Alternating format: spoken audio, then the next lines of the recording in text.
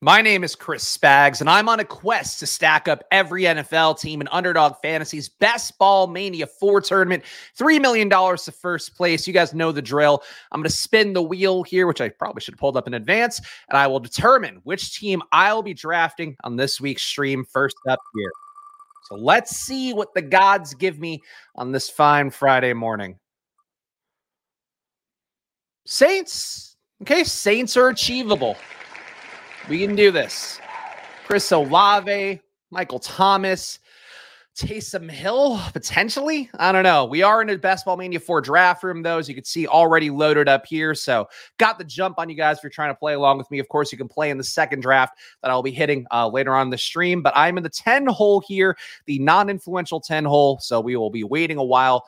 And I guess probably going to reach for Olave then, which feels fine. Taking Olave at 15 doesn't feel like the worst thing in the world. We got Clay Dog in the 1 hole, Bob Andy Rand. I'm just going to read all the names today. That's the kind of mood I'm in. John Ditcher, Beinberger. Tom is better than Bill. Oh, top fucking Bill getting dunked on here. And that guy's username, Connor100. Yoshi. Oh, Yoshi. Great friend to have if you're a Mario. LK Richer, Miles H, me, Y Raz. And there we go. And Galaga BG. Don't recognize a single one of these names, guys. This is going to be an interesting draft. And we see here Jamar Chase. This is happening a little bit more in rooms lately, going in the 101 spot. I've seen it happen a few times this week, including a draft I was in. Of course, I have not benefited of the Justin Jefferson 102 pick so far, but somebody out there is. Guys like Clay Dog deciding Chase is their guy. Shout out to the chat as well. GM's all about loving the Saints. Olave round 2. That is, in fact, where we're going to be going. Bijan Olave, not BJ Olave, which honestly would be a pretty good creative player name. But Bijan Olave sounds like a fun combo if doable. Yeah, I don't mind that one either. I think we'll see. We'll see what's coming back here. Not a heavy running back pig room, so we can keep the GIF aside for so far. And I got to tell you guys, I am really in a mood lately to not draft running backs. I know I've always kind of started my brand here. Some of the most viewed videos on the Splash Play channel are me doing 0 RB drafts, talking about why I'm a 0 RB obsessive. This year with the ADPs moving around, it has kind of changed the game a little bit. Guys like Pete, of course, my podcast partner here on Splash Play, you see drafting running backs now more than ever. And it does feel like running backs have gotten very cozy to people. So I really don't have a big issue being heavier on the wide receivers as we go. I think A.J. Brown here. No Bijan start for me. A.J. Brown in the 10 hole. Never have an issue with that. Obviously, some guys who are starting to fall even lower. Devontae Adams down safely to the 14.1 ADP here. So he is always going in the second round.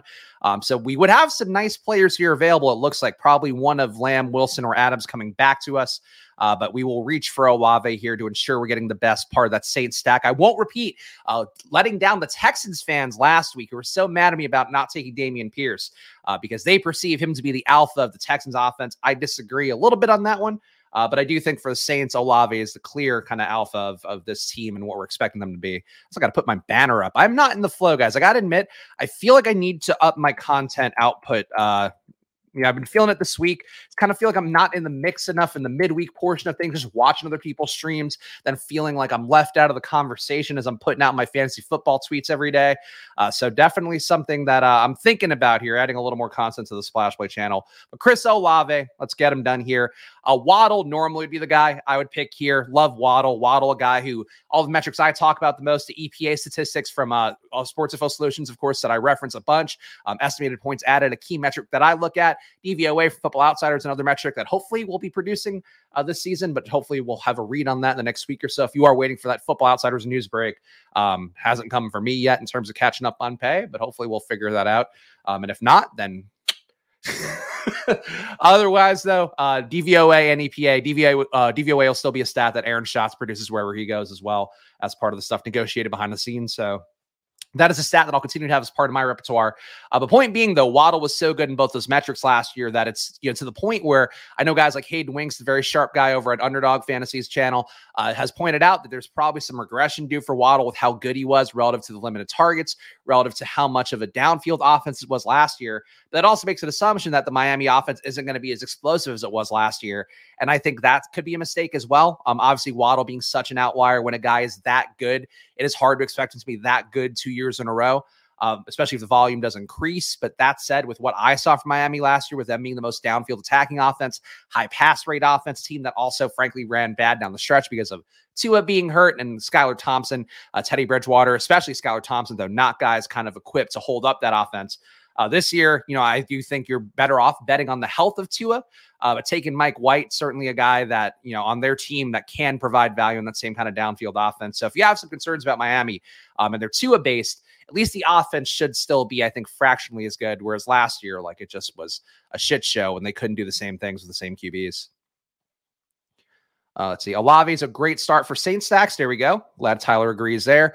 Got Olave at 31 in the slow puppy yesterday. Insanity with folks trying to be unique. These rooms are nutty.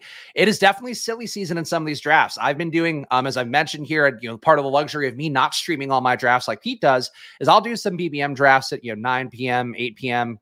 Really anytime after 8, I feel like is when you start to see the rooms get a little bit down. Maybe, dads like me who are not paying as much attention as I am during the course of a day, or, you guys out there, of course, you're watching a bunch of YouTube streams and reading all the athletic articles and whatever ETR is saying and all of that. Maybe people just decompressing after work. I don't know what the case is, but both on DraftKings and Underdog, I have noticed these rooms being a little bit softer. I also tend to think too, when there's the more cheap tournament going on as well, Best Ball Mania does sort of get less sharp drafters in. That's been one of my observations as well. Going on a big runner receiver here, guys. Jalen Hurts goes first, but then Higgins, Ridley, Metcalf, Cooper. So we're going to see what we get back here. Not going to be anybody, I think, who makes sense from New Orleans. Not going to be anybody who makes sense from Tampa Bay coming up anytime soon. We are going to try to do their Week 17 correlation. And as I've talked about with Tampa Bay, not the biggest believer in their offense overall, but I guess if we are going to try to take some Week 17, could definitely take a Godwin or Evans and try to hope that we get that boomer Week 17 correlation matchup with New Orleans and then Evans theoretically still being out there. We'll see. See if Tampa Bay is still playing for anything in Week 17. But on the clock here, seems like the franchise tag stuff knocking down Josh Jacobs a little bit, along with Saquon. The Saquon obviously has gone in this draft. Nobody here really screaming to me. Philly, New Orleans. I really don't want to take a running back. I'm not in the mood to take a running back today. I got to be honest. I'm taking Christian Watson.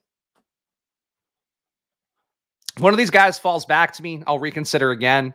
But at this point, I just want to do a radical zero RB build, if I'm being honest. I've been in the mood to do one. The rooms have been perfectly aligning for it with me lately. But when the itch strikes, guys, sometimes you just got to scratch. Sometimes you got to scratch like a dope fiend. This is where we're going for my zero RB fix. Yeah, we are pissing. We are pissing here. I am a piss boy. Though Pete, again, doesn't draft enough wide receivers, I think, to have the urinating logo for himself. All right, all the running backs go. So I was willing to take a running back if one came back to me. None of them did come back. Do love Baltimore and Miami, but without having Hill, without having Waddle, without having Andrews, I kind of feel like that's a little bit less appealing to me. Judy's okay. You know what? Let's go Atlanta. We'll get some NFC South in the mix, but really just young receivers is what I'm liking in this pocket, where I got Olave, got Watson, got London, all these second-year guys. A.J. Brown's still a youngish vet, so that's kind of why I push towards those receivers. Judy is still young too, but as I've talked about, for whatever reason, even though Judy does look good in the analytics that I cite the most, again, the EPAs and the DVOAs of the world, I still just have a hard time getting to Judy. I think relative to the ADPs in that offense, like Sutton being 50 points or 50 picks lower rather does make him a little bit more appealing to me. Mims being a guy that can sort of be in the mix and obviously high draft capital as well for him does worry me. Tim Patrick, the greatest receiver who's never actually played an entire season of football, and he's 30 years old. That guy's still hovering around. So that's part of why I didn't take Judy there. But also I think these guys, Olave, Watson, London, all kind of have more of that wide receiver, one historical archetype that I do like a little bit more. Big-bodied guy playing outside. Judy's been great for what he's done, but certainly playing a little bit more in the slot and a little bit of a small guy. So if we're splitting hairs, that's why I didn't take Judy, but Judy's a fine pick who I probably shit on more than I should. Yoshi sniping Connor on Lamar. Oh yeah, Connor is Connor 100 here, so I do know him. But yeah, no Lamar coming back, which would have been nice for you at 43. Unfortunately, like we talk about on here, if a guy has a 34 ADP, you can't expect him to come back to you at 43. That's the kind of thing that somebody's going to snatch that volume. But obviously it would be nice for Connor if he had gotten him to fall there. But I think you can't make that expectation. It's just not the most likely thing in the world. drafted you off stream before and you were a little RB piggy. I don't know that we're saying, and I'll play the GIF because obviously, if there's accusations of RB piggery, I need to be able to present the visual aids here to show, yes, running backs here, scarfing up all the running backs. I still wouldn't say I'm never a piggy though. Like I don't build hyper fragile running back builds. I never take more than 2 in the first 5 rounds, I would say. So I would push back on this accusation from Big Lenny. I think Big Lenny might be Leonard Fournette here in the offseason trying to besmirch my brand to build up his own, and I won't stand for it here. Only honest chats. But no, my running back exposures, I mean, we'll do the exposures at the end of the show, of course, where I reveal where I'm at in terms of all my best ball mania entries so far. But I am not heavy on any of these running backs to the point where it actually does kind of worry me because there are a few guys. I've talked about Nick Chubb. I think Nick Chubb still has that running back 1 pure potential here if he adds some routes to his game or just really soaks up the ones that Hunt left behind as well, some of those touches. He's sort of the inverse side of the coin to Jerome Ford, a guy that people are certainly drafting, and I've been drafting pretty much all offseason long. That said, Hunt being a guy, or Chubb being a guy that could be a running back 1 stands out to me. Henry still being in the mix enough. Tennessee now playing for something, adding pieces to try to keep themselves afloat. That feels like another thing that could keep Henry viable late into the year. Bijan, I've talked about, he is just fancy Tyler Algier, but Tyler Algier was so good last year in every advanced analytic. People will suck the dicks of Kenneth Walker, will suck the dicks. I should have come up with a different verb there. Will fillet guys like Dameon Pierce. But in reality, like Tyler Algier was the best rookie running back last year in terms of everything, that just what he got on the field out of what was given to him. And it's going to be Bijan, who's a better running back with a higher pedigree, who did more in college. And Algier was good at BYU, but he's not Bijan Robinson. So Bijan being fancy Tyler Algier and being RB1 is in play. I don't even have the field's 8% exposure on those guys. So that is something to me that does actually worry me a little bit about my portfolio. I still think you're going to be better off more often than not just hammering receiver, as we're seeing in the draft room for me today. But overall, I do want to try to get some of my running backs a little bit higher. Okay. We got Philly. We got New Orleans. I mean, I feel like this is kind of a Madison spot at this point. Walker falling a little bit here, though. I am going to take Madison. Again, just not a big Walker guy. I do like J.K. Dobbins a lot, but I have enough J.K. Dobbins at this point. Probably could still keep going receiver. You know what? Okay, no, it didn't time me out. I think we're getting the weird thing on Underdog where it's telling me that my pick is over, even though my pick has not been over. So something to watch here where it gives me 20 seconds on the clock, but I actually still have 30 seconds, which has happened a few times on stream. Never happens to me on the app. It does happen for some reason on desktop when I'm streaming. DraftKings shirt and drafting Underdog. To be clear, I do have an Underdog hat and a DraftKings shirt. When I was actually thinking today, Bullock, that I should switch to a hat that just says gambling on it, or the money flying away emoji on my hat, instead of the dollar signs that we've all come to know and love on hats like this one that I've been wearing on streams for a few years, though not consistently enough to make it my brand. I do think, I'm just agnostic. I just want somewhere that's going to be a fun time to blow my money on. And honestly, DraftKings isn't a fun time to blow my money on for best ball drafts. And I'm still doing that a couple times a day because you got to max them out. If you think the tournament has appeal to you, as Best Ball Mania, of course, does on Underdog and DraftKings Millie Maker does for me, then I'm certainly willing to spend my time on it, even when it is an unpleasant drafting experience. Clay Dog's a wild card. I mean, with a name like Clay Dog, you got to be. All right, so Walker falls all the way back here. But JSN makes sense. God, I hate Walker so much. Really. But this is the time to take him. If you're going to take Walker, this is the time to take him. I'm being a pig. I know I just fucking railed on it, said I wanted to draft a bunch of running backs, or not draft a bunch of running backs, want to draft a bunch of receivers, but no. I'm going to take Kenneth Walker here. 11 picks after ADP is a little bit too cheap for me to pass one more time. And again, I do feel like I'm pretty good at receiver with his start. I like all 4 of these guys. Do feel like I got young guys who can all be potentially, end of the first round picks next year. So I'm betraying myself a little bit in what I wanted to do, but I do think the room is a little too hospitable giving me Kenneth Walker there. It's nice to have 3 to 4 dead teams every lobby on DK. That is true. Definitely some non-sharp drafting goes on DK. Also some values there, as I've talked about. The Anthony Richardson, of course, who's one of my biggest stands in life as well as fantasy football this year. He is a guy that certainly goes cheaper on DraftKings. Alec Pierce goes in the 180s, 190s sometimes on DraftKings. Some of the values there. Tight ends go very cheap, but the rookie tight ends especially go pretty cheap. Just softer rooms overall on DraftKings. But again, it's just a shitty experience, especially if you multi-table drafts like I do.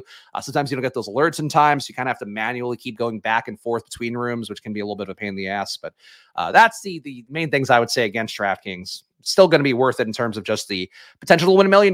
That's what we're going for here. That's the goal. I would see, again, like Lenny's saying, this is running back pay. Like, I don't think this is. I got 4 receivers first. I'm the only person in this room to go 4 receivers in the first 4 rounds. So I think it's all relative to what your expectations are. Certainly in the last offseason, especially. I mean, I would go 7 or 8 rounds sometimes drafting receivers. That's not the optimal way to do it.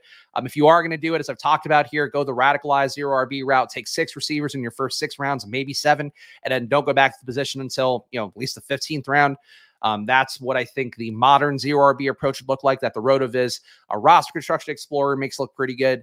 But I think for me, and for what the standards are now, I mean, you watch these streams and there are guys, not to always cite Pete, but you go through, there are people who love drafting 0 RB teams and they're still taking, Ramondre, they're still taking Tony Pollard, they're still taking Saquon, they're still 0 RB is just not, not being exalted the way that it was in the past in terms of people actually sticking to it on a stream. So I think relative to those standards, I stuck to it about as well as anybody.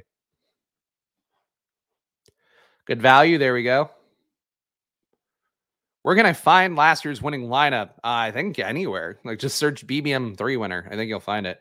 There's been Pat's written articles about it, I think, too. You can find the winner in a lot of places. Allen and Herbert both double stacked. Who's doing that? Oh, LK Richer. Interesting. That is a nice little build.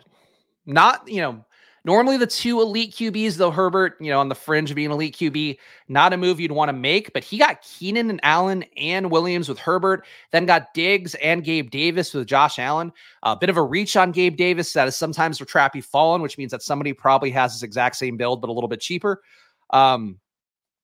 But hard to argue that start with LK Richer. There's 2 teams that should be in the hunt, 2 offenses that are pretty aggressive and downfield, or at least should be, with Kellen Moore moving to the Chargers. So I actually like what LK Richer did with that. If you're going to go no running backs and you're going to go 2 elite QBs, that is a unique way to do it that gives you legitimate upside. So shout out to that guy. Hope he's in the chat. Hope he's hanging out.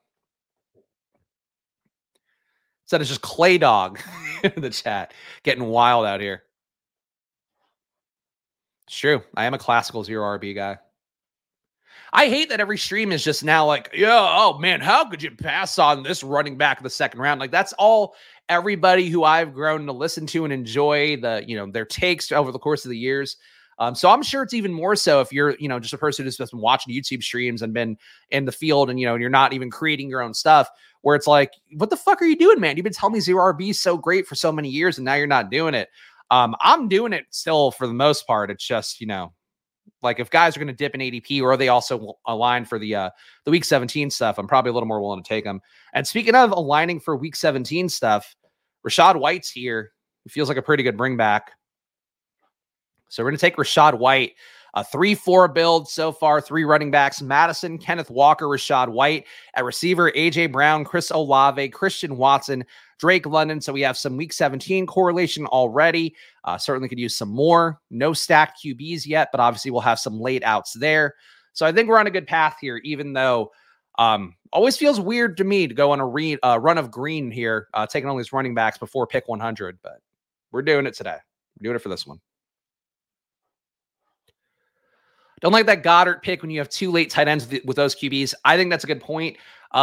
Goddard's still a guy that I'll defend just because I think he's undervalued relative to the tight end landscape. He was the best advanced analytic tight end in football last year. Obviously, being a part of that Philly offense is going to help that out. But certainly it's something where if Smith goes down for a period of time, A.J. Brown goes down for a period of time, or those guys just find tougher defensive matchups, that Goddard could have some real early spike weeks. But that said, I would agree, if you have If you have Everett and then you also have Kincaid and Knox available late, it does feel a little bit of a stretch to take Goddard, especially if you are, maybe running a little bit thin at running back.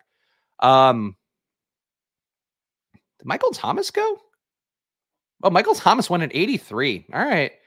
So we won't be getting the double with him. That kind of sucks. Elijah Moore. God, just Baltimore guys. Zay Flowers is probably on the way up. Let's take Zay Flowers here. Camp reports from him so far in Baltimore that he's looking like the best receiver on the field.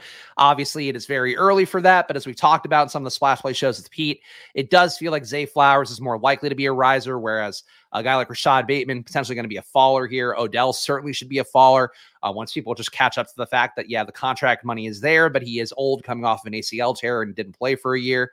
Those are not great things.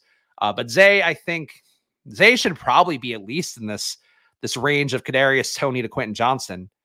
So I'll take Zay here. But now I do wish I'd maybe taken Lamar earlier. Oh, well, what are you going to do? Can't have that one back.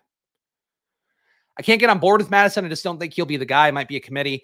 I mean, last year it was kind of a committee with Cook too. I think Madison's got a little more juice left than Cook. The advanced analytics, I think, would bear that out too. Let's see. Madison last year. I think I only have receivers up. But I have taken a look at this in the past, and I'm pretty sure that Madison was a little bit ahead in avoided tackle rate and a little bit ahead in some of the other stats. Madison, 0.2 EPA per target, negative 0.04 per rush, 31% avoided tackle rate, which is very good. And then Dalvin Cook was at negative 0.14 EPA per rush, 0.02 EPA per target, and then a 19% avoided tackle rate. So yeah, Madison was good in every analytic that I would look at, or at least relative to Dalvin Cook. I just don't think there's a big threat from Ty Chandler. The bigger threat is DeWayne McBride, because DeWayne McBride was a bell cow back playing at UAB last year. I think that's right. He's playing at UAB. Yeah. So he was like a guy that actually mattered and was playing against these teams where they would, basically build the entire defense around trying to stop him. And he was still good against 8-man boxes. Obviously that's playing at a UAB. So that's not necessarily going to be, the best comp to NFL, teams that are trying to stop you. But McBride was so good there that I think he's the guy to worry about. I know Chandler, the Evan Silva bump, ETR guys talking about him has been a thing that's been carrying him a little bit. I would rather have DeWayne McBride 7 times out of 10, I think, than Chandler, to the point where I've been actually forcing myself to take some Chandler. So I think there's merits to those other guys as well, but Madison's been good in the system. Marketing team put him on the Twitter banner. I don't know, there's enough signs here for Madison that I think you got to kind of take him at face value. But if you got a lot of him before all this news came through, if you got Madison at the 130s and you have 8% Madison at 130 or 120, and then you don't want to take him now, I kind of get that at least, but I would still, dollar cost that down a little bit, take him where he is in some amount, and then try to get to the field's 8% overall. But then that you have, half of your 8% being that lower ADP, I think would be the better way to do it rather than outright fading him. But people can do whatever you want. You can always do whatever you want with your money. That's what I'll say. I'll give you my take on it. And I'm certainly, a lot of people out there will be happy to give you their takes and tell you how to spend your money, but you got to make that choice for yourself. And if you don't want to draft Madison, then don't draft him. Well, AR is on the board. AR is on the board. Oh, AR is on the board. Oh, why is he on the board? Why? This is not normally how I get my AR. I did put out my tweet this week, finally giving my public explanation of why I'm so heavy on Michael Pittman, but it's an AR day. It's an AR day. Oh, I mean, do I have to put the jersey on every time I draft him? Probably not. There's nobody policing me on this, but if we're going to draft the man, we have to honor him appropriately, or else the AR gods will get mad at me, much like the randomizer wheel gods sometimes get mad at me. So AR is our first QB off the board. There we go. Historical Anomalies wants it. He's a member here on the Splash Play channel. If a member wants anything here, I'm legally obligated to do it as long as it doesn't involve nip or dick. Those are the two.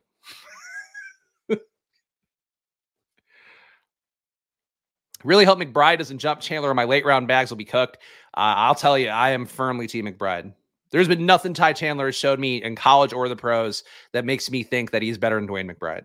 In terms of just being that back that a team wants to give 20 touches to, I just don't think Chandler is that guy. I'm a walking billboard. Underdog DKAR. That's true. That's why you guys have to support the show here, because I need more things to shill. I need more viewers here so I can actually get money from whoring myself out time and time again. So please subscribe to Splash Play, hit the like button, all that shit. Man, this room is really running back frothy, which makes me really wish I didn't take running back early. Let's take Dobbs. I honestly feel like I should have taken another running back here, but Dobbs will keep us alive for a Green Bay sack that I probably don't want to take, because I do want to take Derek Carr. All right, well, we'll figure it out. But that's why, by the way, guys, if you don't take those running backs where I did here, if you were a little bit stronger willed than me, you didn't say, Madison's a little bit cheaper and I got the Green Bay correlation, I'll take him. If you didn't see Kenneth Walker falling, you don't take him. All these guys are available at this point. Like, this was a lot of guys available who are perfect zero RB kind of guys. Brian Robinson has probably got an early role to start the year. Antonio Gibson was there. People like him more than I do, but he's probably got a role to start the year. A-Chain can have a role by week 17. Herbert's got a role to start the year. Elijah Mitchell's got a role, I think, as long as he's healthy throughout the year. This is the zero RB pocket. So that's why it certainly might feel pretty good to take your Ramondre in the second round. But who's this year's Ramondre? Like, I think there's a lot of them in this range that I would have been happy to take, and I now didn't take because I didn't take receivers. Oh, well. Shout out to chat. Shout out to Brandon here. What's up, Spags? Appreciate all you guys hanging out with me here on this fine Friday. I know there's a lot of places these days where you can go and get your best ball content, so I certainly do appreciate you guys being willing to get some of it from me. And of course, make sure to go check out my Twitter at Chris Spags. I am still slavishly putting out takes at least 5 out of 7 days a week so far. Hard to come up with a take every day, and also, frankly, with the work stuff with Football Outsiders, it's been a little bit of a drain, bit of a mental drag for me. So I'm trying to snap myself out, and that's part of why too I'm probably gonna hit some extra streams in August just to keep myself aligned and ready to go for football season. Because it's hard, honestly. The thing that I've realized, it's the tough part when you've been really doing this, and as you guys have followed along, hopefully, seen us putting in the works in January, we're like, hey, I started my prep for this season while the other season was still going on. I think the wear and tear of that, like mentally for football knowledge, just kind of gets to you. And now, like, it's the point where I'm like, is this take right? Am I right about this? Am I right about this player? Or am I just digging my heels in? So that's my part of the process now, is like, where I'll start looking through numbers and go like, was I unfair to this guy with how I filed him away?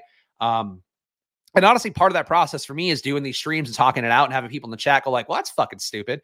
What about this? And then I go like, oh yeah, what about that? And I think about, how that might go. So that's part of why for me too. I think it might be fun to do a few more streams in a given week, but we shall see. I've been to the will of the people. If nobody fucking watches our shit, then I'll just go, I don't know, go smoke more weed. Go smoke more weed and watch YouTube videos of people playing video games. Sounds like you need a fake tweeting intern, or a take tweeting intern, or a fake tweeting intern as well. I certainly would feel weird about that. I certainly like everything that I say coming out of my mouth. That said, clearly, if you guys have followed my career, whether it be fantasy-wise or pre-fantasy, sometimes things coming out of my mouth cause problems for me and for those around me. So that's the trade-off. But I don't know. I certainly think like there are people out there that could do that and do that well. If I weren't putting myself into everything, I would feel like I'm selling the process short. But a fake take tweeting intern would not be the worst thing in the world. All right. We are on the clock here. We still got a while for Derek Carr. So I don't need to reach around and get him yet. Let's get Jamal Williams in our Saints stack. I don't like Jamal Williams that much, but I have so much Kendre Miller. I think Kendre Miller is the correct pick if you are stacking up Saints. But Jamal Williams got enough money. He's going to get the goal line work. And I kind of think if you're making a bet on the Saints overall, getting just that goal line back who's going to be in there getting those shitty touches that they haven't wanted to give as much to Kamara last year, gave some to Mark Ingram. I think that's where Williams probably has his most value. So that's how I'm going to do the mental gymnastics to say why I'm taking Jamal Williams here in the Saints stack. But I still think that Kendre Miller is the most appealing option in a Saints stack, if that makes sense, or a Saints running back. Yeah, I need a take tweeting editor and I need a fake tweeting editor. I need all those things.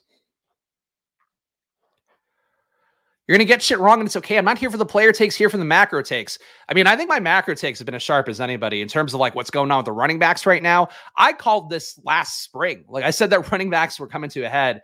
And I think that's one of the things too with like best ball data. And our guy Sam Sherman, I think, again, has made some of the best cases out there for why you take the running backs early. I think the reason you don't take running backs early is that position is now just completely different in terms of what it means to both NFL teams and roster construction as well as the overall.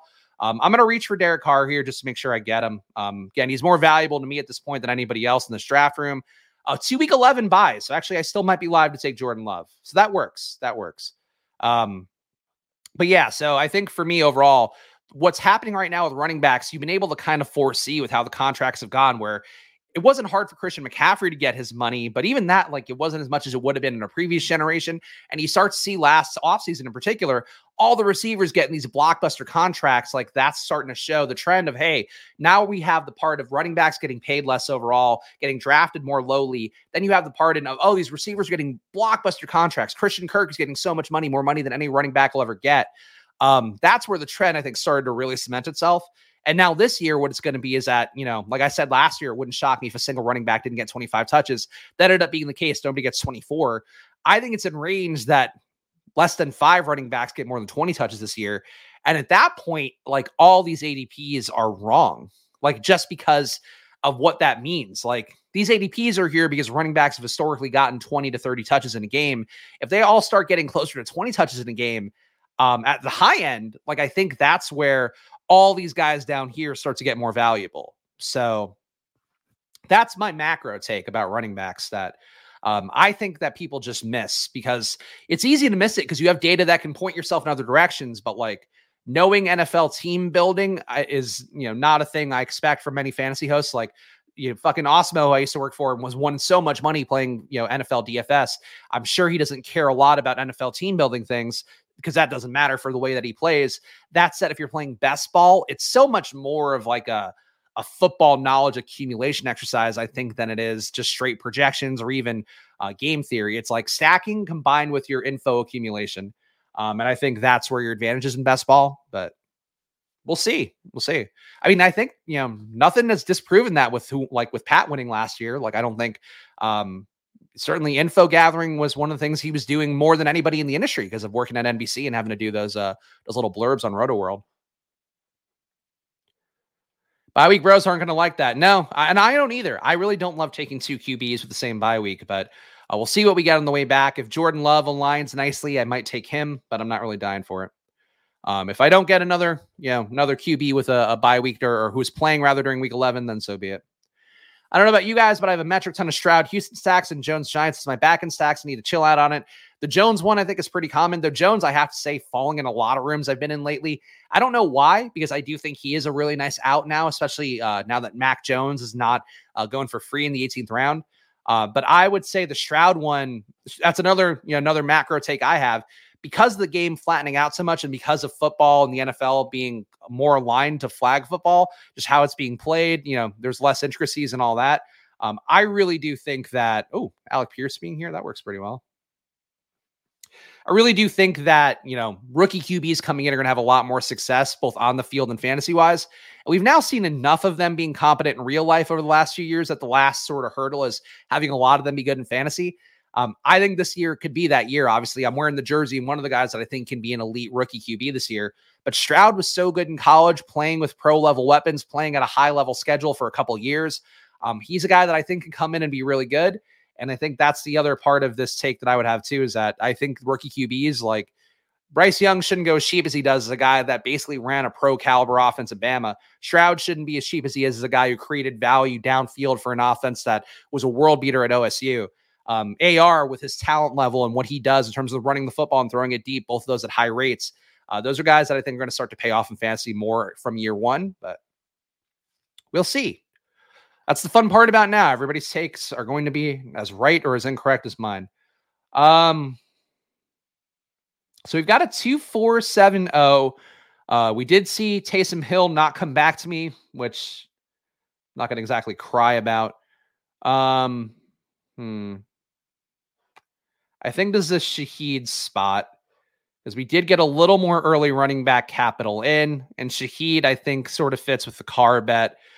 Jordan Love being here definitely appeals to me, but if he doesn't come back, what are you going to do? I think it's possible that Love comes all the way back to me, but if he doesn't, then we're going to go to week 11 buys, and we'll see. We'll see what we do late. Maybe a late Jimmy G is in play. Name one good Ohio State QB in the NFL. Burrow is DQ. Justin Fields is, I think, still. Certainly was a different player, though, in college, which is why the comp for him and CJ Stroud's not that strong. What Fields was just like blindly throwing it up in the air and creating value with guys also creating yards after the catch. Besides that, Stroud just a pure pocket passer who graded out pretty well at every level. So in terms of like the short throws, in terms of the mid-range throws, in terms of the downfield throws, Fields is creating a lot of his value just getting the ball downfield, which we haven't seen yet in the pros. But I also think Fields is it's unfair to hold Fields too much of what he's done so far in the league, just because, up until this year, he really didn't have great coaching. And even this year, they didn't really want him to pass the ball in the beginning of the year. And then they realized, like, okay, you can do this part well. We'll start to extend the game plan. He's saying that he's going to be the first 4,000-yard thrower in Bears history, I think was the quote that I saw from him. I think it's certainly in range. Like, I don't think it's anything that's wrong with Fields as much as it is just sometimes you scheme, as I think a coach, to not have a player kill you. And then by doing that, you sort of stunt the player's growth. And I think that's where Fields has been the last few years. But, he's been also very inaccurate too. But I think that's kind of a self-fulfilling prophecy thing where you scheme bad throws for a QB. The QB then plays poorly. Like that sort of goes hand in hand. It goes hand in hand a lot more. Even if rookie QB, here we go. Even if rookie QB doesn't have a great season by weeks 15 to 17, they could have a big week. As your last QB in a 3 QB build, not a bad bet. That's also the other part of rookie QBs too, where, like the big pushback for AR is like, well, what if Minshew starts? And like, yeah, what if Minshew starts? And I think, again, the most likely outcome, or the worst outcome rather, in that most likely category would be that AR starts after the week 11 bye, which you can see here. It's always the case here. The post-bye rookie bump is a thing that Hayden and Josh talk a lot about in Underdog, but there's enough data to support that as well, that rookies getting more involved after the bye just happens naturally because of how teams approach things. AR could not play till week 12 and could still be a monster for the playoffs, especially playing in a dome against a Raiders team that was not very good defensively last year and didn't do much to make that a better situation this year. And now it's the same thing for, Carolina too. Like them going against Jacksonville, I think could be a shootout-y kind of matchup. Stroud against Houston, or Stroud rather against Tennessee with Houston feels on paper like less of a shootout matchup, but we just don't know how those teams are going to play throughout the course of the year. Like I don't expect Tennessee to. This guy does. This guy taking Tannehill in the 14th. He expects Tennessee to be a world beater, throwing the ball more than they ever have.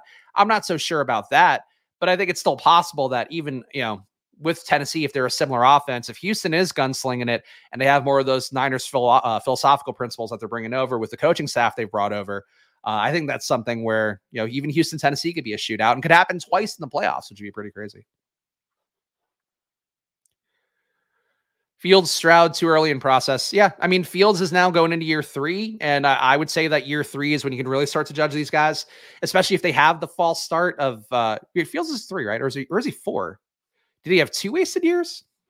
Somebody want to correct me on that? Please feel free. Either way, though, it's definitely some wasted years. Okay, Jordan Love comes back. Let's not look to gift horse in the mouth here and take him. So we now have a QB playing in week 11. That feels pretty good. And we have the double stack with Dobbs and Watson, and honestly might tack on Musgrave to Jordan Love. So that works pretty well. Okay, Fields is year 3. Good. Glad my instinct was right there. But honestly, the time under Matt Nagy to him felt like 2 years because it was such a wasted potential for him. He should be out in the field. Really, rookies should be on the field. If you're drafting them with high draft capital and you're kind of structuring your team around that, rookies should be on the field from week 1 just because that's your best window to build a team around them and have them kind of take their lumps as the team sort of, matriculates around them and you add the free agents and all that. So from a team building perspective too, that's another thing with rookie QBs that more and more teams are aware of. And that's why fucking Garoppolo goes at 182. That's crazy. We do have Juwan Johnson falling back to us though. Obviously with Carr, that makes sense. So Juwan Johnson, first tight end. Team so far at QB, AR, Derek Carr, and Jordan Love. Running back, Madison, Walker, Rashad White, Jamal Williams. Wide receiver, A.J. Brown, Chris Olave, Christian Watson, Drake London, Zay Flowers, Romeo Dobbs, Alec Pierce, Rashid Shaheed. Probably one receiver too many at this point, but that's okay. Tight end, just Juwan Johnson so far, so the audio listeners have been fully serviced. But yeah, I think this is a 3 tight end build. So I now, by taking that extra receiver, priced myself out of getting a 5th running back. I could still theoretically try to do a 2 tight end build, but it feels pretty thin if Juwan Johnson is my number 1 tight end. But we'll see how we handle it here. We'll see what the room gives us.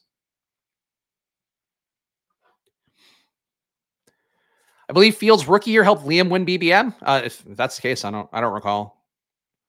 I remember Pat's team because it's like relatively fresh in mind. Liam's team, I know he had Jonathan Taylor besides that. And Jonathan Taylor and Gabe Davis, I recall being on Liam's team. 11 weeks not playing when he's going before Geno, Kirk Jones, not ideal. I get why you would view it that way, Big Lenny, but that's not necessarily the case. Like, all right, so let's say with this build that I have in particular, you're telling me that Carr and Love can't give me enough spike weeks when I have their receivers and weapons around them to get through 10, 11 weeks of an NFL season. Like, if you're building your team right, and I've talked a lot about the Tua and AR, like one of my favorite duos to go out there with, because you have the pure pocket passer with guys that I think look good with early draft capital, guys like Tyreek and Waddle, obviously. And then some of the bring back suit from Baltimore, having a Mark Andrews, that feels pretty good. Like that kind of team, I think, is built to then run hot. Then maybe even Tua gets hurt or something. And then you have AR coming in and providing all that value and hopefully creating value for a stack partner as well. Maybe a couple stack partners with him. So I think that you're right in terms of a median projection for guys like Geno and Kirk Cousins. If you want to go in week 17 and we're playing it like poker style and you're going to show me your hand and you're saying, hey, I've got Kirk Cousins and Geno Smith, and I'm saying, hey, I've got Tua and AR, I'd feel really good about that hand rollout against your team. Just because we have the high upside pocket passer, we have a rusher who can create value. I think that's what worked the most about Pat's team last year, and even ignoring the fact that he had an injured Tua, was Daniel Jones and Tom Brady. You have a standalone rushing QB who can create value for himself and maybe create some value for passers around him. And then you also have Tom Brady there as a classical pocket passer, and he's going to create value for his targets with him. Like, I think that's the kind of deal you want to go in with, whatever the configuration may be. If you thought about splitting the teams into 2 pools and the spin based on your draft position is that's an interesting way to look at it. We're too late for that now H plays games, but I think that might have been a clever way to work around it. The result is really, I just don't always take the guys that I probably should in some of the stacks, but it's not killing me necessarily. I think this feels like a good spot to get Zamir White. Don't have a lot of shares of him. Had so much of him last year. It burned me.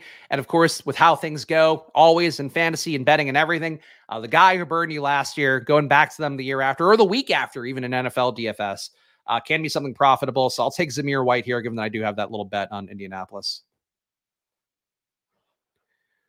Got 2 Bakersfield quarterbacks. I don't know who's from Bakersfield. Jordan Love and Carr. They both, I know Carr is he's a Fresno guy, right? For college. And he just kind of looks like a Fresno guy. But I think Bakersfield, I know from my time in LA that Bakersfield also has some stereotypes. So glad to represent Bakersfield / judge Bakersfield accordingly. 3-round 9 to 13 QBs is a good build as long as one is Jones or AR. You can make the case for any of these guys, I think, really in that range. I've talked a lot about my exposures at QB, and again, I'll show them at the end of the stream here so you can see where I'm at with everything.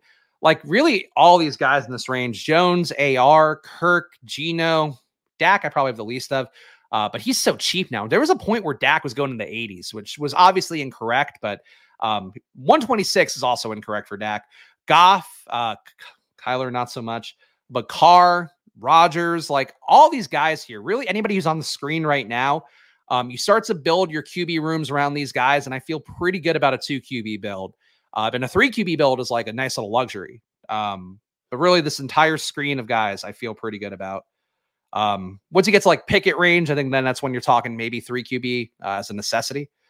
But let's see what we got here. Got to take a tight end, obviously. Woods or Musgrave? Who's got more of a role? Oh, fucking no, Musgrave's already gone. Okay, we got Jelani. That's a thin tight end room, I have to admit. I think this made sense as a mere white share, but I would have liked to gotten Jawan Johnson, Jelani Woods, and Musgrave. I think that would have been a good three tight end room. But we took Zamir, and when did Musgrave? Musgrave went in the 16th? God damn. All right. I got to adjust the new Musgrave price. Musgrave has been my my 18th round bailout guy for a while now. But if he's going in the 16th, I guess I got to get him in the 17th. Zamir Martingale. Yes, that's look. Zamir is a guy that did grade out pretty well coming into the pros. It's just he didn't get any workload. But when he was out there, like he looked okay, very limited snaps, but like looked pretty spry, relative to at least the advanced metrics and what you can extrapolate from 10 touches of those. But Zamir White made sense last year as a contingent value. This year, I think it's not crazy that Jacobs and Barkley can't actually sit out part of the year, and I think can do it as a concerted effort together. I think that there's more in play with that stuff of just running backs talking to each other and recognizing that their value is plummeting. And guys like Jacobs and Barkley, like I don't know what they're going to actually impact if they did do that, if they stayed out. But like guys like Cook, Fournette, Zeke, like those guys can hold out forever, and it probably doesn't fucking matter. All right, so we're done here. Let's go back. Let's just spin the wheel. I'm not going to force you guys to go through me naming the team. We'll keep a hot start going here. So let's get back to the wheel and see my next team to draft here. And guys, smash that like button if you can. Helps me out a bunch here. Solo creator. Obviously, Pete does the Tuesday shows with me, but this channel comes down to me here if we're going to get subs or not. So please help a brother out. Hit the like button. And, of course, subscribe down below as I spin the wheel one more time. Who will we draft in draft number 2? Okay, Jets. So we want to get Garrett Wilson for sure. Besides that, we'll see. Garrett Wilson, maybe. I mean, Brees would probably be a key part. Brees falling enough to justify. I don't think I need to force that. I am in the room, though. Best Ball Mania 4, of course, $3 million to first place. Use the promo code SPLASH. It's double your deposit on Underdog. Great way to build a bankroll there. Even if you're just playing the puppies, obviously, that'll get you 20 more puppy entries in there instead of just the normal amount you'd getting if you deposited your own $100 without our promo code. So please go do that over on Underdog. There we go. Thank you. I like the team Spags. I'll take it. I think if nothing else, some building solid teams, if not spectacular ones, every time out, which I think is what comes with when you've done a couple hundred drafts at this point. I guess now, honestly, counting pre-draft, I'm over 400, I think, overall. Which, God, just saying that number out loud. Like, I'm proud of the work I put in to know this as much as I do. That said, if you really start to do the math about how many drafts that you do in a given offseason of an NFL, boy, they really do add up and make you feel like a fucking loser. Anyway, we are in the 8 hole here. So no influencer 101s for me today. You don't have to report me to big underdog. Should spin a couple times for options. Daniel, that would undo the entire point of the exercise, which is me losing control and giving it up here. And then also talking about teams that I wouldn't normally talk about. So I think that's a positive, though. The Jets, I feel like pretty well covered overall. Like Garrett Wilson, have some concerns about the lesser AR, Aaron Rodgers, but still a team that, the main thing to me is you look at the market odds to win the Super Bowl. Like if a team's in the top 5, top 10, you feel pretty good about them. If they're in the bottom 10, if they're in the bottom 5, especially if they're a team being treated well, like we talk about with the Cardinals, like we talk about with the Bucks, those are teams that get drafted like they're going to be kind of the same team this year. I think that's when that matters a lot. And the Jets have been a team that's steadily atop the odds to win the Super Bowl all offseason. So they are a team that I probably should have more of because of that process. But I just find Aaron Rodgers, Alan Lazard, those guys to be so unsexy as picks. Tyler Conklin, that I don't get to a lot of Jets. I have no issue with Wilson, but don't get to a lot of Jets. The good news is we are in an avalanche room, so I will have no issue here reaching for Garrett Wilson at the 8th spot. Somebody else can have A.J. Brown as a nice little discount. Somebody else can have Eckler. It's fine. It's not that big of a discount for Eckler, taking him at the 8th spot. So Garrett Wilson's our guy. We are stacking Jets officially. Oh, that's a jet taking off. Whoa, whoa, whoa, whoa, whoa, whoa, whoa, whoa. Turbulence for the Jets. Please subscribe for my airplane impressions. That's where I really make my bones. Good news is with a Jet stack, if you grab Wilson and Lazard, you can get Rodgers as value. That's also true. I think the thing for me is really going to come down to if Brees comes to me at 32, and he should, do I take him there? And I do think if you're taking a Jets stack and you're trying to capture the alpha of what the Jets can be, I think you absorb the risk and you take Brees at 32. But he has to come back to 32 for me to make that decision. Tony Pollard at 16. That's uncommon. Ooh. We can do the game stack here. Nick Chubb, Garrett Wilson. Okay. I know I'll hit the GIF on myself here. I'm taking another early running back. Oh, no, I can't imagine building a team without running backs. Running backs are so important. Pay them all. Give them millions and millions of dollars. It doesn't matter if you can replace them with literally anybody off the street if the offensive line is good. Pay the running backs. But honestly, though, if anybody deserves to get paid, it's Nick Chubb. Nick Chubb's a fucking monster. Nick Chubb. Let's pull out some Nick Chubb numbers. They give me a Chubb. He's had a 19% rushing DVOA, which is fucking insane for a guy that ran the ball 18 times a game. 19% rushing DVOA, 14% receiving DVOA, 0.01 EPA per rush, but that's kind of going to come out in the wash because of how much volume he got. 0.07 EPA per target, though, which is a good number for Nick Chubb. And then also with all this, how many touches he got? Again, 19.7 to 10 touches per game. That's the rushes plus targets.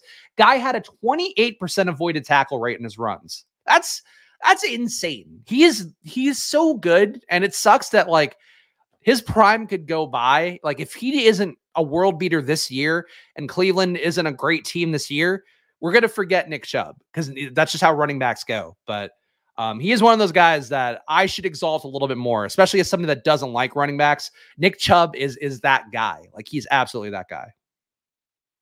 Here we go. Chubb. You want me to reach for Brees? Never mind. Spags, you get put on the pads and get tackled by Darnold. By Sam Darnold? Yes, I would get tackled by Sam Darnold. He's a big man, but I would take that hit. I would honestly take that hit from like Aaron Donald. Like I know people are like, oh, could you get this many yards? I don't know if I can get this many yards. If I'm like, with a top offensive line, I think I could probably get that whatever many yards you have to get to fit these Twitter hypotheticals. If it just comes down to taking a hit, like if you're like, hey, Spags, can you take 4 straight hits from Aaron Donald for $10 million? I'm taking those hits because that $10 million is, I'm not going to die. Like I'm pretty confident I'm not going to die. I can't say I'm 100% sure I'm not going to die, but like I've taken hits. Like I took hits in college. I pissed my pants the first time I took a hit from our star DB who ended up playing at Colgate in college. So not that much of a star, I guess. Joe Burrow, by the way, this is not how you do this. I'll point this out here. So winged husser. Sometimes people, by the way, these guys who like we say like, oh, their team here was what you could have done better. They get really mad in the chat. So I hope the winged husser doesn't come in and get mad at me. This duo here is so easily replicated and it's going to be cheaper. Like there's been times where Chase falls to the 5 hole and somebody gets Higgins here and then they're getting Burrow at fucking 44. You don't reach for Burrow here. Burrow is more valuable for this guy, as I talk about here with stacks. He's more valuable for this guy than anybody else in the draft. But you're better off just letting somebody else snipe you. Like if you can't get Burrow at 48, then just don't take Burrow, I think would be the better way to handle that. Spags been a piss player for a long time. Yes. I've said it. It was honestly one of the first things that made me fall in love with football for real. Like I grew up being a football fan. As I've talked about, I was a Cowboys fan growing up because my dad was a Giants fan. And I thought, oh, here's a fun way for us to compete and whatever without it being a thing that, would end up appearing as Freudian to everybody else I would meet later on in life. But like the thing that made me fall in love with football was getting hit like that and feeling it and feeling the electricity through my body as I lightly pissed my pants as a 10th grader, playing at a not high level high school. So that was part of what made me fall in love with football. Just there's not a lot of things that can give you that pure adrenaline shot. This room is weird, by the way. Watson at 29, Burrow early. I mean, this is an okay value on Metcalf, but I think for this build, let's just take Amari. This is more likely duped than if I had taken Metcalf. But I want to have a full bet on Cleveland here, I think, too. I'll still take Aaron Rodgers. I might do 2 week 17 QBs. I might not get Watson. I don't know. Like, I'm not going to commit to taking Watson or not. But this is a game stack that I have not gotten a lot of, so I'm going to take it here. Because I think Cleveland and Jets is as live as any game to be. The explosive one you need in week 17. As we talk about here, to stack up any week 17 game based on what the room gives you, and that's probably the best thing you can do for your lineup. But I deliberately actually would have liked to have gotten more of this Jets-Cleveland stack just because I think both teams were live to be good throughout the course of the year, and then also the week 17 correlation on top of that. So getting this here, I feel pretty good about. Do I have a Coop take? Amari Cooper was a lot better last year than people realize. I mean, he won me my biggest win of the season with the 22K I won in Showdown. Cooper. So Cooper, 16% receiving DVOA, 0.26 EPA per target. Those are both fantastic numbers for a guy in general, let alone a guy that the public thinks is older than he is. Like, Cooper is only 28, I believe, as well. So he's not even in that 30-year range of guys like Allen, guys like Evans. All those guys are a little bit older. So to me, Cooper just being part of an ascendant team, there's maybe a little bit of a potential risk of lost volume because you have more there. You do have Peoples-Jones still being good. But I like Amari Cooper a lot more than I think the public does. So his ADP has come up enough that I might not be alone in that. Let's take Jerry Jeudy here. Didn't take him before. Just trying to get some receivers in. We got our anchor back. We're betting on Nick Chubb having a legendary year, which I'm perfectly okay with. Coop, old as fug. Yes.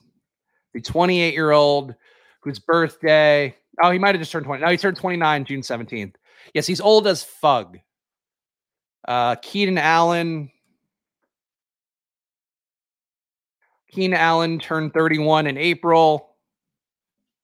Mike Evans turns 30 August 21st. But Amari Cooper is old as fug. Oh, Cooper Kupp. Cooper Kupp, is he officially old as fug? Let's find out. I think he's a fresh 30, isn't he? He turned 30 June 15th. But he's 30 years old. So yes, Cooper Kupp officially old as fug. That's tough, man. You hit 30 and then you get that note from the government that you're officially old as fug. And you gotta really take a hard look in the mirror and go, am I old as fug? And then you look and you see the little white whiskers on your beard hairs and you go, I am old as fug. I am indeed. A lot of Coops. It feels good, man. There you go. I'm happy to give you guys the solace of my plays, and then we can both be sad when Amari Cooper turns out is older as fug than we realized.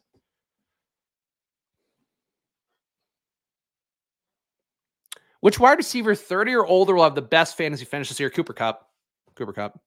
I think Cooper Kupp has more outs this year too, because the backup being Stetson Bennett. Stetson Bennett is not a world beater by any stretch. He is a competent little man who has a good pedigree in terms of playing real competition, also playing on the best team that's possible. Like, he was on a team where they were covering for him by having just so much talent everywhere. But that said, like, you go into last year and it was Baker Mayfield, and obviously Cooper Kupp wasn't playing by the time Baker was starting, but Baker is not a guy you'd expect Kupp to be able to keep the efficiency. Same thing for who's the fucking weasel looking guy, who's John Wolford. He also was like not competent enough. Stetson Bennett should be competent enough to feed an alpha target earner like Kupp. And I think that's something that matters a lot for Kupp this year, as well as just the Rams. Like, I think they're an 8-9 team, which is enough to probably keep them going until the end. On the clock here, nobody makes sense from a correlation standpoint. So we'll take Brandon Ayuk, who has fallen a little bit in ADP here. So we have Chubb, Wilson, Amari Cooper, Jerry Jeudy, Brandon Ayuk, just a professional receiving core. I like this. I'm shocked to be getting this good receiver values in a stream room, but I think we had some weird things. Watson getting reached on, Burrow getting reached on, all that has created a little bit of value for us here. Stetson Bennett is old as fug as a rookie. That's true. But that's, as a backup QB, that matters a little bit less. But he didn't even graduate. Like, he was in college for, I think, 6 years and didn't graduate, which is honestly kind of sick. Like, if we're being honest about it, if you're going to be in college for 6 years, being as an SEC star quarterback, who honestly might not even be a good pro. That's probably a ceiling outcome for a guy who's going to be at college for 6 years. Like, it's better than like, oh, fuck, I failed out of one college, had to go to community college and then build myself back up just to have a C+ average at college, and it didn't matter anyway for my career. For Stetson Bennett being like at Georgia and leading them to a championship, like, that boy, I get why he had so many issues off the field. We got Lockett here available a little bit after ADP. Got a lot of Cleveland going. Really nothing else. Let's take Michael Pittman. let's just take Michael Pittman and see what happens in the room. I think this was a place for a Lockett share. Might have been a place for a Pitch share. But we'll take Michael Pittman and see what comes back to us. Maybe that's how we'll get different from this Cleveland double, is we'll take Michael Pittman with AR, and we'll pair that with the other AR, Aaron Rodgers. 6 years in college, 2-time champ, didn't graduate. Yeah, look, that's the SEC dream. All this fun, all this football, and I don't even have to read. That's that's what kids grow up in the SEC area dreaming of. Sorry to our South viewers here. I know we have a lot of people in the South who read and are reading right now.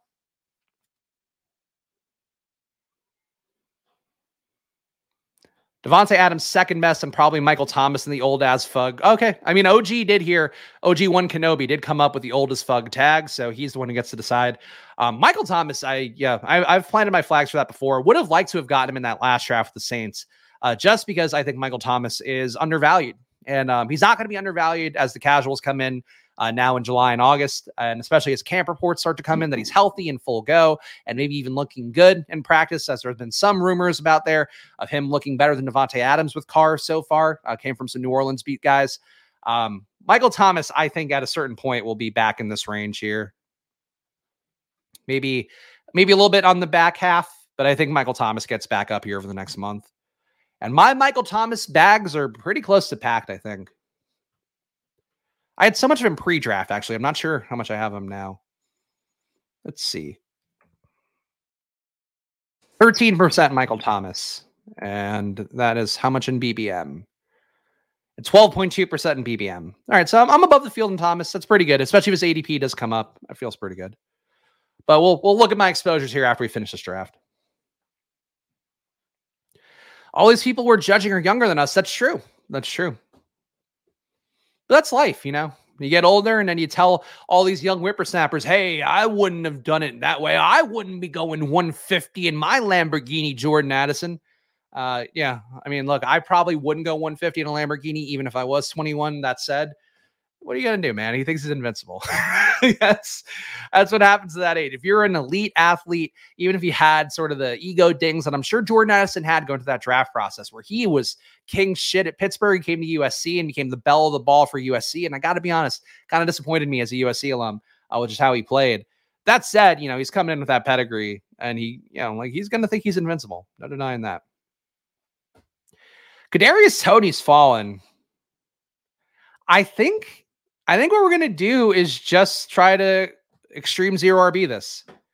Because Toney is a top round 6 value. We got him at 80 here. We have Wilson, Cooper, Judy, Ayuk, Pittman, Toney. I feel like I got an extra pick of value in this room. So I think I'm now going to be done at receiver for a little. And we'll see what happens at the rest of the positions. Yeah, that's a tough part. I saw that there was a tweet about that where the speed Addison was going was the same speed that Ruggs went when I shouldn't even laugh, but it's so fucking dark, when he killed that woman or dog. Like, I didn't realize he killed as many living things in that car accident as he did. But yeah, that's got to be the wake up call. Like, you got so much on the line. Like, again, I get being young and invincible and all that stuff. That said, you have so much money on the line. Like, even if you only play 5 years, like that's your entire livelihood. And Ruggs is going to be in jail for up to 10. Like, and it's not like that was that long ago either. Like, they should just fucking tell you that story every day as a rookie when you're coming in. Just be like, yeah, hey, remember Henry Ruggs? That guy was fast too, on the field and off. And then you just kind of go from there. Then you just segue into the full after school special.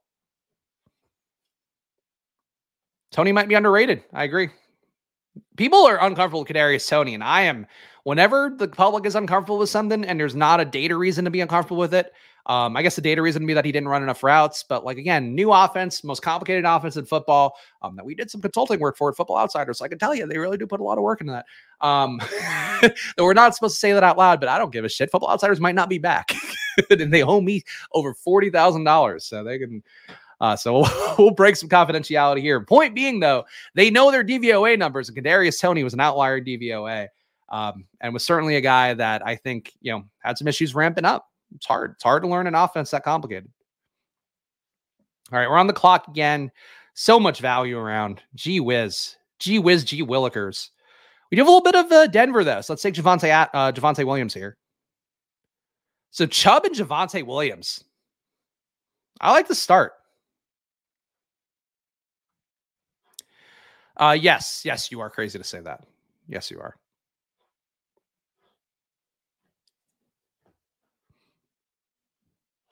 There you go. James joins in and just sees a Pittman and Richardson jersey. Yes. Not only did I get AR in the last draft, but I'm planning a flag to maybe get him to this one. But the brand is strong, guys. Honestly, I'm now like low enough on Richardson that it's time for a reload before there might be a potential jump in ADP. If he gets a starting job over the next month. And that certainty of him getting the starting job would be the big push for sure. Nobody's talking up James to make some money, my man. Look, relative to ADPs, obviously James is going to go a lot less frequently than Toney. That said, there's a lot of people who take James in the 18th round of every draft. So I would say I think Richie James is a little bit overvalued. Also, too, with and it doesn't matter. Like, it's going to matter a lot more of the next month. In the OTAs and minicamp portion of things, James wasn't with that top group. It was Sky Moore, it was Kadarius Toney, and it was MVS. And James wasn't even being talked about by the press, really. They were talking about the battle for wide receiver 4 with Rashee Rice, John Ross, and Justin Ross. And apparently John Ross looked better than a lot of those guys. So I just think Richie James is like one of those guys where if you showed a ceiling in the past, like, yeah, that matters. He showed a ceiling I remember on a Niners game, there was a showdown slate, I think against Green Bay. Richie James crushed and was like my guy who had a captain. So I always have a soft spot for him. That said, he was on the Giants. Like, he had a couple of usable games in a Giants receiver rotation that had a lot of usable games going around. So I don't know. I think that he's okay, but I think he's now being treated like he's going to take a leap. And there's been nothing, signal or noise saying that Richie James is a guy who's going to take a leap. At least that I've seen. If anybody wants to correct me and direct me to something else, feel free. There we go. The Richie James fan here saying 10 for 182. Okay, now, so Deshaun Watson has fallen precipitously here. So we're going to take him 20 spots after ADP. This team is, I think, a batshit team. This is like the kind of team that I would get at 9 o'clock at night and go like, you drunk idiots. I'm here also drinking and smoking weed, but I'm much smarter than you. Hoo. And no, I'm getting Deshaun at 104. Are you kidding me? Okay.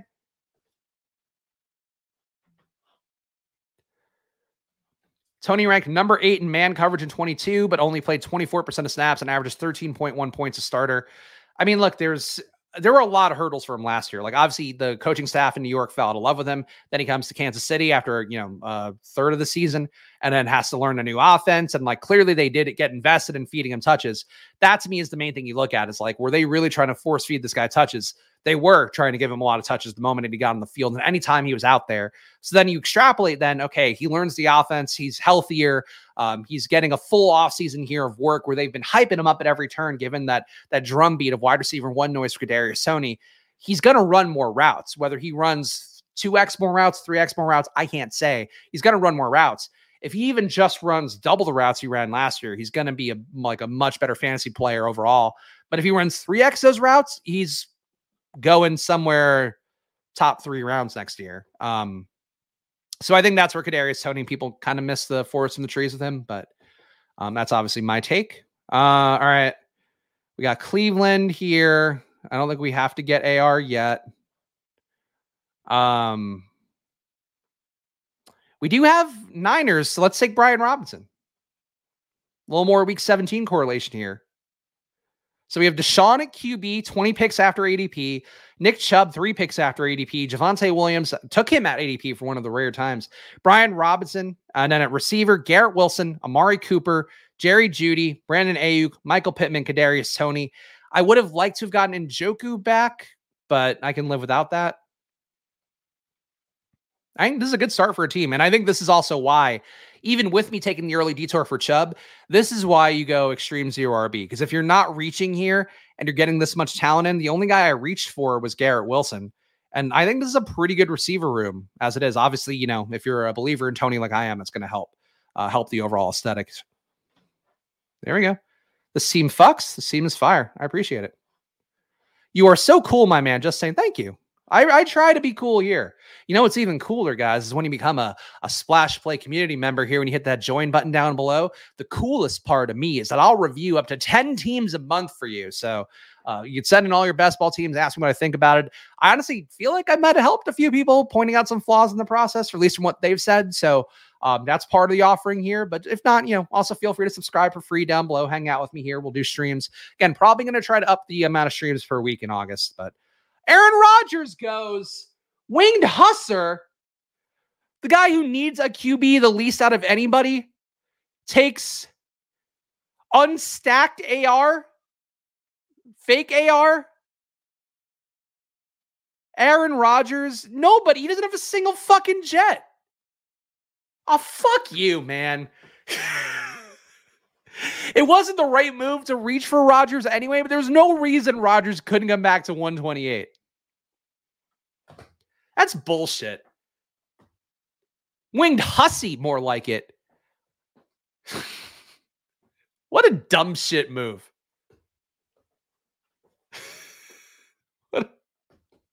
Oh, that's... Well, our jet stack... I still think we got good parts of a jet stack. This is the first time, guys. This is the first time that I've lost a QB that was like central to the team on a Spags stacks. We lost Kyler Murray, but fuck Kyler Murray. Clayton Tune's right there in the 18th round. How are you going to take him? Man, what a dildo. What a grade A dildo. All right, well, we got to bet on Kansas City. We'll take Jerick McKinnon here. We're going to compose ourselves. We're going to take a deep breath here. How do we dig out of this, guys? When Winged Hussy fucks us from the one hole, how do we dig out? What do we do when we get knocked off the horse? We get back on. We keep drafting players. You know? The thing is, like, it would be a revenge take if a person were drafting logically. He just drafted Aaron Rodgers for no reason before ADP. So I don't know how I get back at a man. He's like the Joker. It's like, how do I get at this guy who's playing with no laws out here? He's not playing by the laws of man. He's burning piles of money. I'm thinking that money's going to solve everything. Go, here, Joker, have a bunch of money. And he goes, no. Whoosh. I'm like, what the fuck? Oh, you got a boat full of prisoners and regular people, and you're going to make one of them blow the other up? Like, I don't know what he's doing. He's just a dog chasing cars. Duh.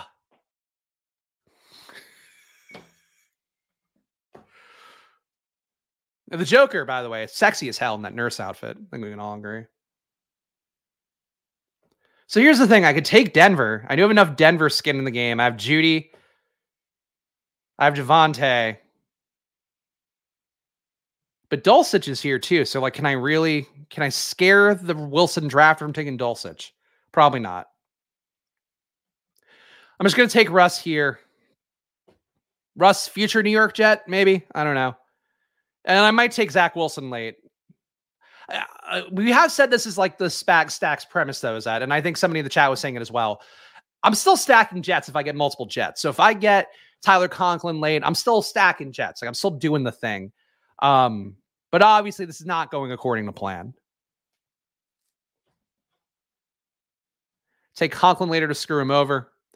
That dude's a party pooper. Had the same thing happen to me last night. Yeah, thank you, Felix. I appreciate it. Felix, of course, millionaire winner on DraftKings. So check out his channel. Best Ball Nation, right, Felix? I think is nice branding. A lot of people use the avatars from Felix's channel, actually, I've noticed on DraftKings. Wilson will be a waste. That's true. Don't take Zach. Yeah. Yeah. All right. Look, we'll see how it goes. I don't need to take Zach Wilson. I got his brother Russ. But this winged hussy.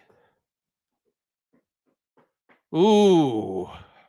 Ooh, this winged hussy. See what they do here. Dulcich goes, so won't get him on the way back. Which, I like Dulcich, but I don't really care that much, to be honest. I got 2 Broncos. I don't need Dulcich, too. Laporta and MVS. This guy's just vibing. He's just vibing. Like, this isn't a bad team by Winged Hussy. It's a stupid team. It's a stupid idiot boy team.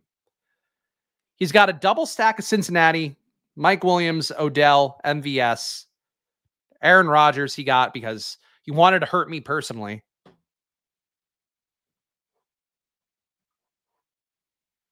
Can I sell you on Zach Wilson? You can try. Maybe if you're some sort of a pimp for men who are going to sleep with MILFs,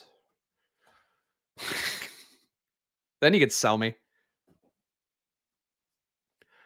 Yeah, Athis getting in some wild rooms with wild QB picks the last few weeks. That's going to happen, especially, again, the casual drafters. And I don't want to villainize them because, look, I would love if every casual drafter comes here and then they fucking go like, Spags, you're an idiot. And then they go like, no, you make some good points. And then they get beaten down. And when they have an entire season of seeing like, oh yeah, if I draft 5 straight running backs, it's not going to work out for me.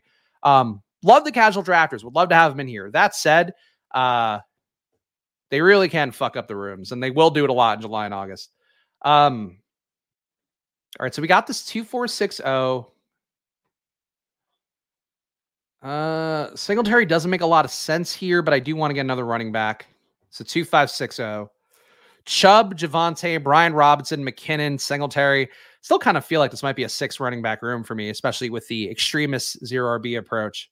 But I'll recap the team real fast. Watson, Russell Wilson in our jet stack, Nick Chubb, Javonte Williams, Brian Robinson, Jerick McKinnon, Devin Singletary, receiver, Garrett Wilson, Amari Cooper, Jerry Jeudy, Brandon Ayuk, Michael Pittman, and Kadarius Toney. Man, you don't get AR.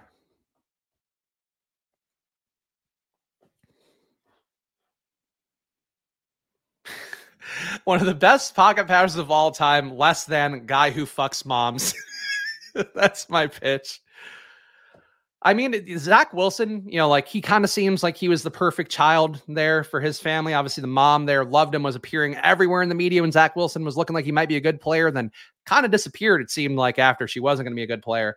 If you're going to get revenge on that kind of mom, I think fucking all of her friends is probably the way to do it. He does have a younger brother, too, though, I think. Who's like a prospect now and looks exactly like him. Looks like just a fucking shithead. Just like a real piece of shit. Slicked back hair, sloppy steaks at your funnies, the whole deal. All right. So we have Watson. We don't have Njoku. We do have some nice values here falling at tight end. I think let's grab Gerald Everett. I like DPJ, but I have these 6 receivers, spent enough early capital there. And I think getting a bring back for Russ this late after ADP, like this is still a nice value draft. It sucks, man, because like this draft really probably one of the nicer rooms for me to have done in a streamed draft. I think this entire time we've been streaming drafts, maybe the one that Pete and I did with John Daigle on the 4for4, where like it was not all of our common drafters, it was just a bunch of fucking randos. That was probably the best one because I got like a Philly alpha stack. Great time on that stream. Besides that, though, this is probably the second softest room I've drafted in. And because I didn't get Aaron Rodgers, I just am so frustrated. This gets my goat. It's funny, like, I know that, we sometimes tilt on these streams a little bit. You get sniped on something. It sucks. The whole premise of these fucking streams is this thing you see on the banner down below. Spags, stacks, Jets. I think I did that backwards. Spags, stacks, Jets. And I can't stack Jets. You don't get AR. It just doesn't feel right. It just doesn't feel right. But we'll get Tyler Conklin. We'll show them. And this guy's taking Tim Patrick too? How much do you have to come from me, winged hussy? How much do you have to take from me? going to come in here and steal my baby any minute now, which he can do as long as he brings him back in time for bedtime. Thank you, Matthew. Thank you. I appreciate that. I need all the support I can get in these trying times. Speaking of, guys, wouldn't it be great if you subscribe to Splash Play right now? 3,000 subs. We're going to do a drunk show with Pete. And I got to tell you guys, I don't have a ton of faith in hitting 3,000 subs before the season starts. So it'd be pretty sick if we did. So please subscribe down below, and please do hit that like button. It helps us get suggested to more people on the YouTube feeds, which help us out a bunch.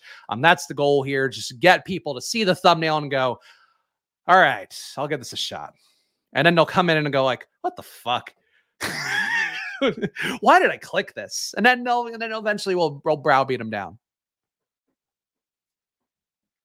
Get Izzy. I might get Izzy. Izzy's in play. No, I won't. Oh, okay. You know what? If People Jones is just going to keep falling, if he's going to keep following me around like this, done. Fuck yeah, fantasy dog. You got two things in your name that I like a lot. Fantasy dogs. If you add in a third, fantasy dog big titty porn.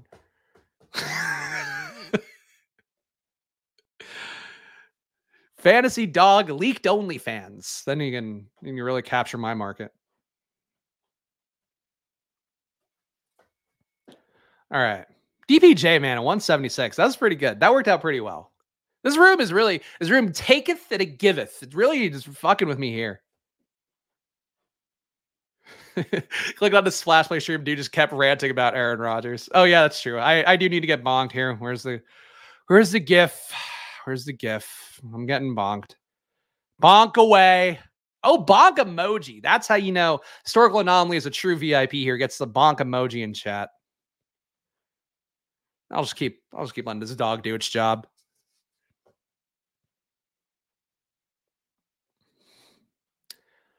Oh, there you go. Thank you, sir. Like little boobs, though. Just saying. All right. Well, that's the thing here. At Splash Play, we bring all kinds of people together. If you like 2 out of the 3, fantasy, dog, titties, then you're good. All right. Tyler Conklin's on the board. I don't see how I can avoid him. 2 Jets, baby. 2. We are stacking Jets. Jet, take it off. No Aaron Rodgers. But the Jet took off. That's true. I need to do this kind of content more. 5 guys your idiot league mates should draft. 5 guys those dipshits you call friends. You want to win $50 from your idiot friends who you think suck and you talk shit behind their back, and also you hate their wives and you're tired of seeing their wives out because their wives are so fucking lame and never have anything interesting to say, and you wonder, how did my friend marry this fucking person? Then draft these 5 guys. Honestly, I would get, that would be my form. I know Pete's probably going to do his best ball bros video at some point this offseason. That would be mine, where it's just doing these fucking passive aggressive kind of videos that people do. 5 guys, the dumb fucking cucks at your job won't draft in your office league. 5 rookies, the dipshits that you went to college with have never even fucking heard of because they're barely paying attention and your fantasy league is hanging on by a thread, much like your marriage. There we go. This has been a jet into the Hudson. Sully got $3 million for that. It's true. Sully crushed. Charles Sully Sullenberg really he's got nothing else since then, as far as I know. He hasn't had any other viral moments that have made it onto my feed. 5 players, the other dumb shits on the plane with you in the Hudson will never draft. These fucking idiots think they're dying on a plane. They're not busy worrying about Aaron Rodgers. Here's why you should draft him. Did Winged Hussy take my wife yet? No. He knows that that's not worth the effort. He knows that she's busy redecorating our living room and giving me no say about any of it. But the good news is now we have a cream rug in the living room in a house with a dog, a cat, and a baby. So the interior design's going pretty well, I could say. 5 rug choices your idiot league mates won't make. 5 kinds of tits you should be grabbing at a sneaky TE. Top 5 in DVOA. Specific audience for that one, but it's worth a shot. It's worth a shot. 2 more picks here left for me. 2 picks your dumb shit friends won't make. What would your idiot friends not want to choose here? What would the fucking cum dumpsters that you call friends not want to choose in this spot? Oh, you know what? I need a third tight end. And I think we know who it is. Mr. Michael Mayer, come on down. Correlating with our non-Anthony Richardson. Correlating, though, with Michael Pittman here. And then we need something from Cincinnati still, right? Or the Chargers. Or we could just not correlate for week 17 with our last pick and just be a normal human being. We'll find out. We'll find out which option I choose here. By the way, I do appreciate all you guys hanging out with me. A lot of fun here. I can't do these kind of bits at home. Like I can't do these kind of bits by myself. So I appreciate each and every one of you for allowing me this avenue to, I don't even know, to lose future employment. Probably. Am I getting double bonked? Bonk, bonk. Bonk, bonk. Puka. You want Puka, huh? I don't think Puka makes sense here. I'm also like, I feel pretty good at receiver. 7 receivers with this. I think I need a 6th running back more than I do that. Honestly, Izzy, I think, kind of makes sense in this build.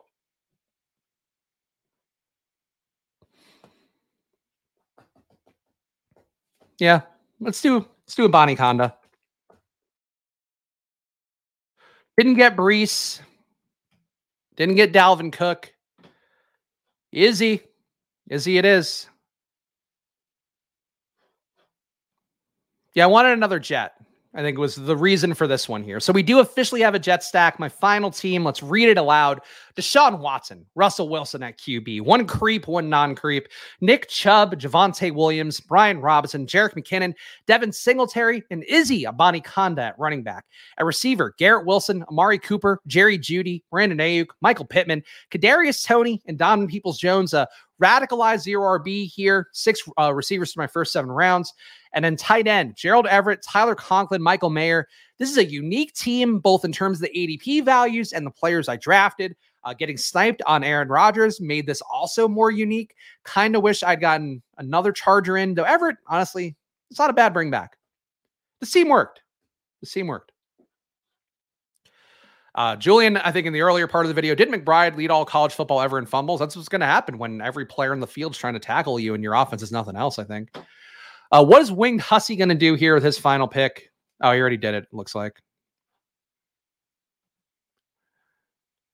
Patterson doesn't get drafted a lot. He is old and a gadget guy at this point. All right, well, look at my exposures here. Let's not. I won't name the teams here. You guys, it's going to be Spags, Stacks, some bullshit. That's what the names will be. Here's my just BBM exposure so we can review these. Our final act here on the stream. Let's look at the overall numbers first. Overall, Christian Watson in a third of my best ball mania lineup so far. Michael Pittman over 31% in all my lineups. Jalen Warren, Anthony Richardson, Kendre Miller, top 5. Kendre Miller on the NFI, as our guy Ross pointed out, list, but still can get back in practice in August and wouldn't have any sort of issues there, so that's fine. Top 5 QBs, though. Deshaun moves up to number 2 here. So Anthony Richardson, number 1 at under 28%. Deshaun, number 2 at 12. Jimmy Garoppolo, number 3 at 12. Jordan Love, number 4 at 12. Kirk Cousins, number 5 at 11. Again, flat QB exposures is my goal of the year besides AR, and I am fulfilling that goal thus far because I want the QBs to drive my unique stacks, and I'd have my player takes be the foundation around that. That is my strategy for the year, and it is going swimmingly. Running back, Jalen Warren, Kendre Miller, Roshan Johnson, Chase Brown, Devin Singletary. This is, you ever want to doubt my 0 RB bona fides? Here they are on display. Tank Bigsby also in that mix. Charbonnet also in that mix. Penny also in that mix. But J.K. Dobbins, the one guy I'm digging my heels on, and I do not have a lot of Nick Chubb. That was my first entry of Nick Chubb potentially. That can't be right. Oh boy. Nick Chubb, I really do believe in though, guys. I swear to God. Christian Watson, Michael Pittman, DK Metcalf, Devontae Adams, and George Pickens are my top 5 receivers. Alec Pierce, of course, number 6 here because he is the other part of the AR stacks. Tight end, Michael Mayer, my highest exposed. Have not gotten a lot of Mark Andrews this week, so that is why he is now my number 2 at 17%. Jelani Woods, number 3 at 16. Sam Laporta, number 4 at 16. Dalton Kincaid, number 5 at 14.4%. And I got to tell you guys, I've seen some portfolios out there. You are not going to find many a portfolio like the one I just showed you here. And that is why, guys, to tie it all together, I'd say subscribe to Splash Play. Hit the like button. Leave a comment down below. Streams here every week. Fridays are when the Spags stacks goes off. Tuesday will be another doubleheader with Pete. At least one more there. He might have to change his schedule around for the Fantasy Life show on SiriusXM. So get in there on this Tuesday for our doubleheader.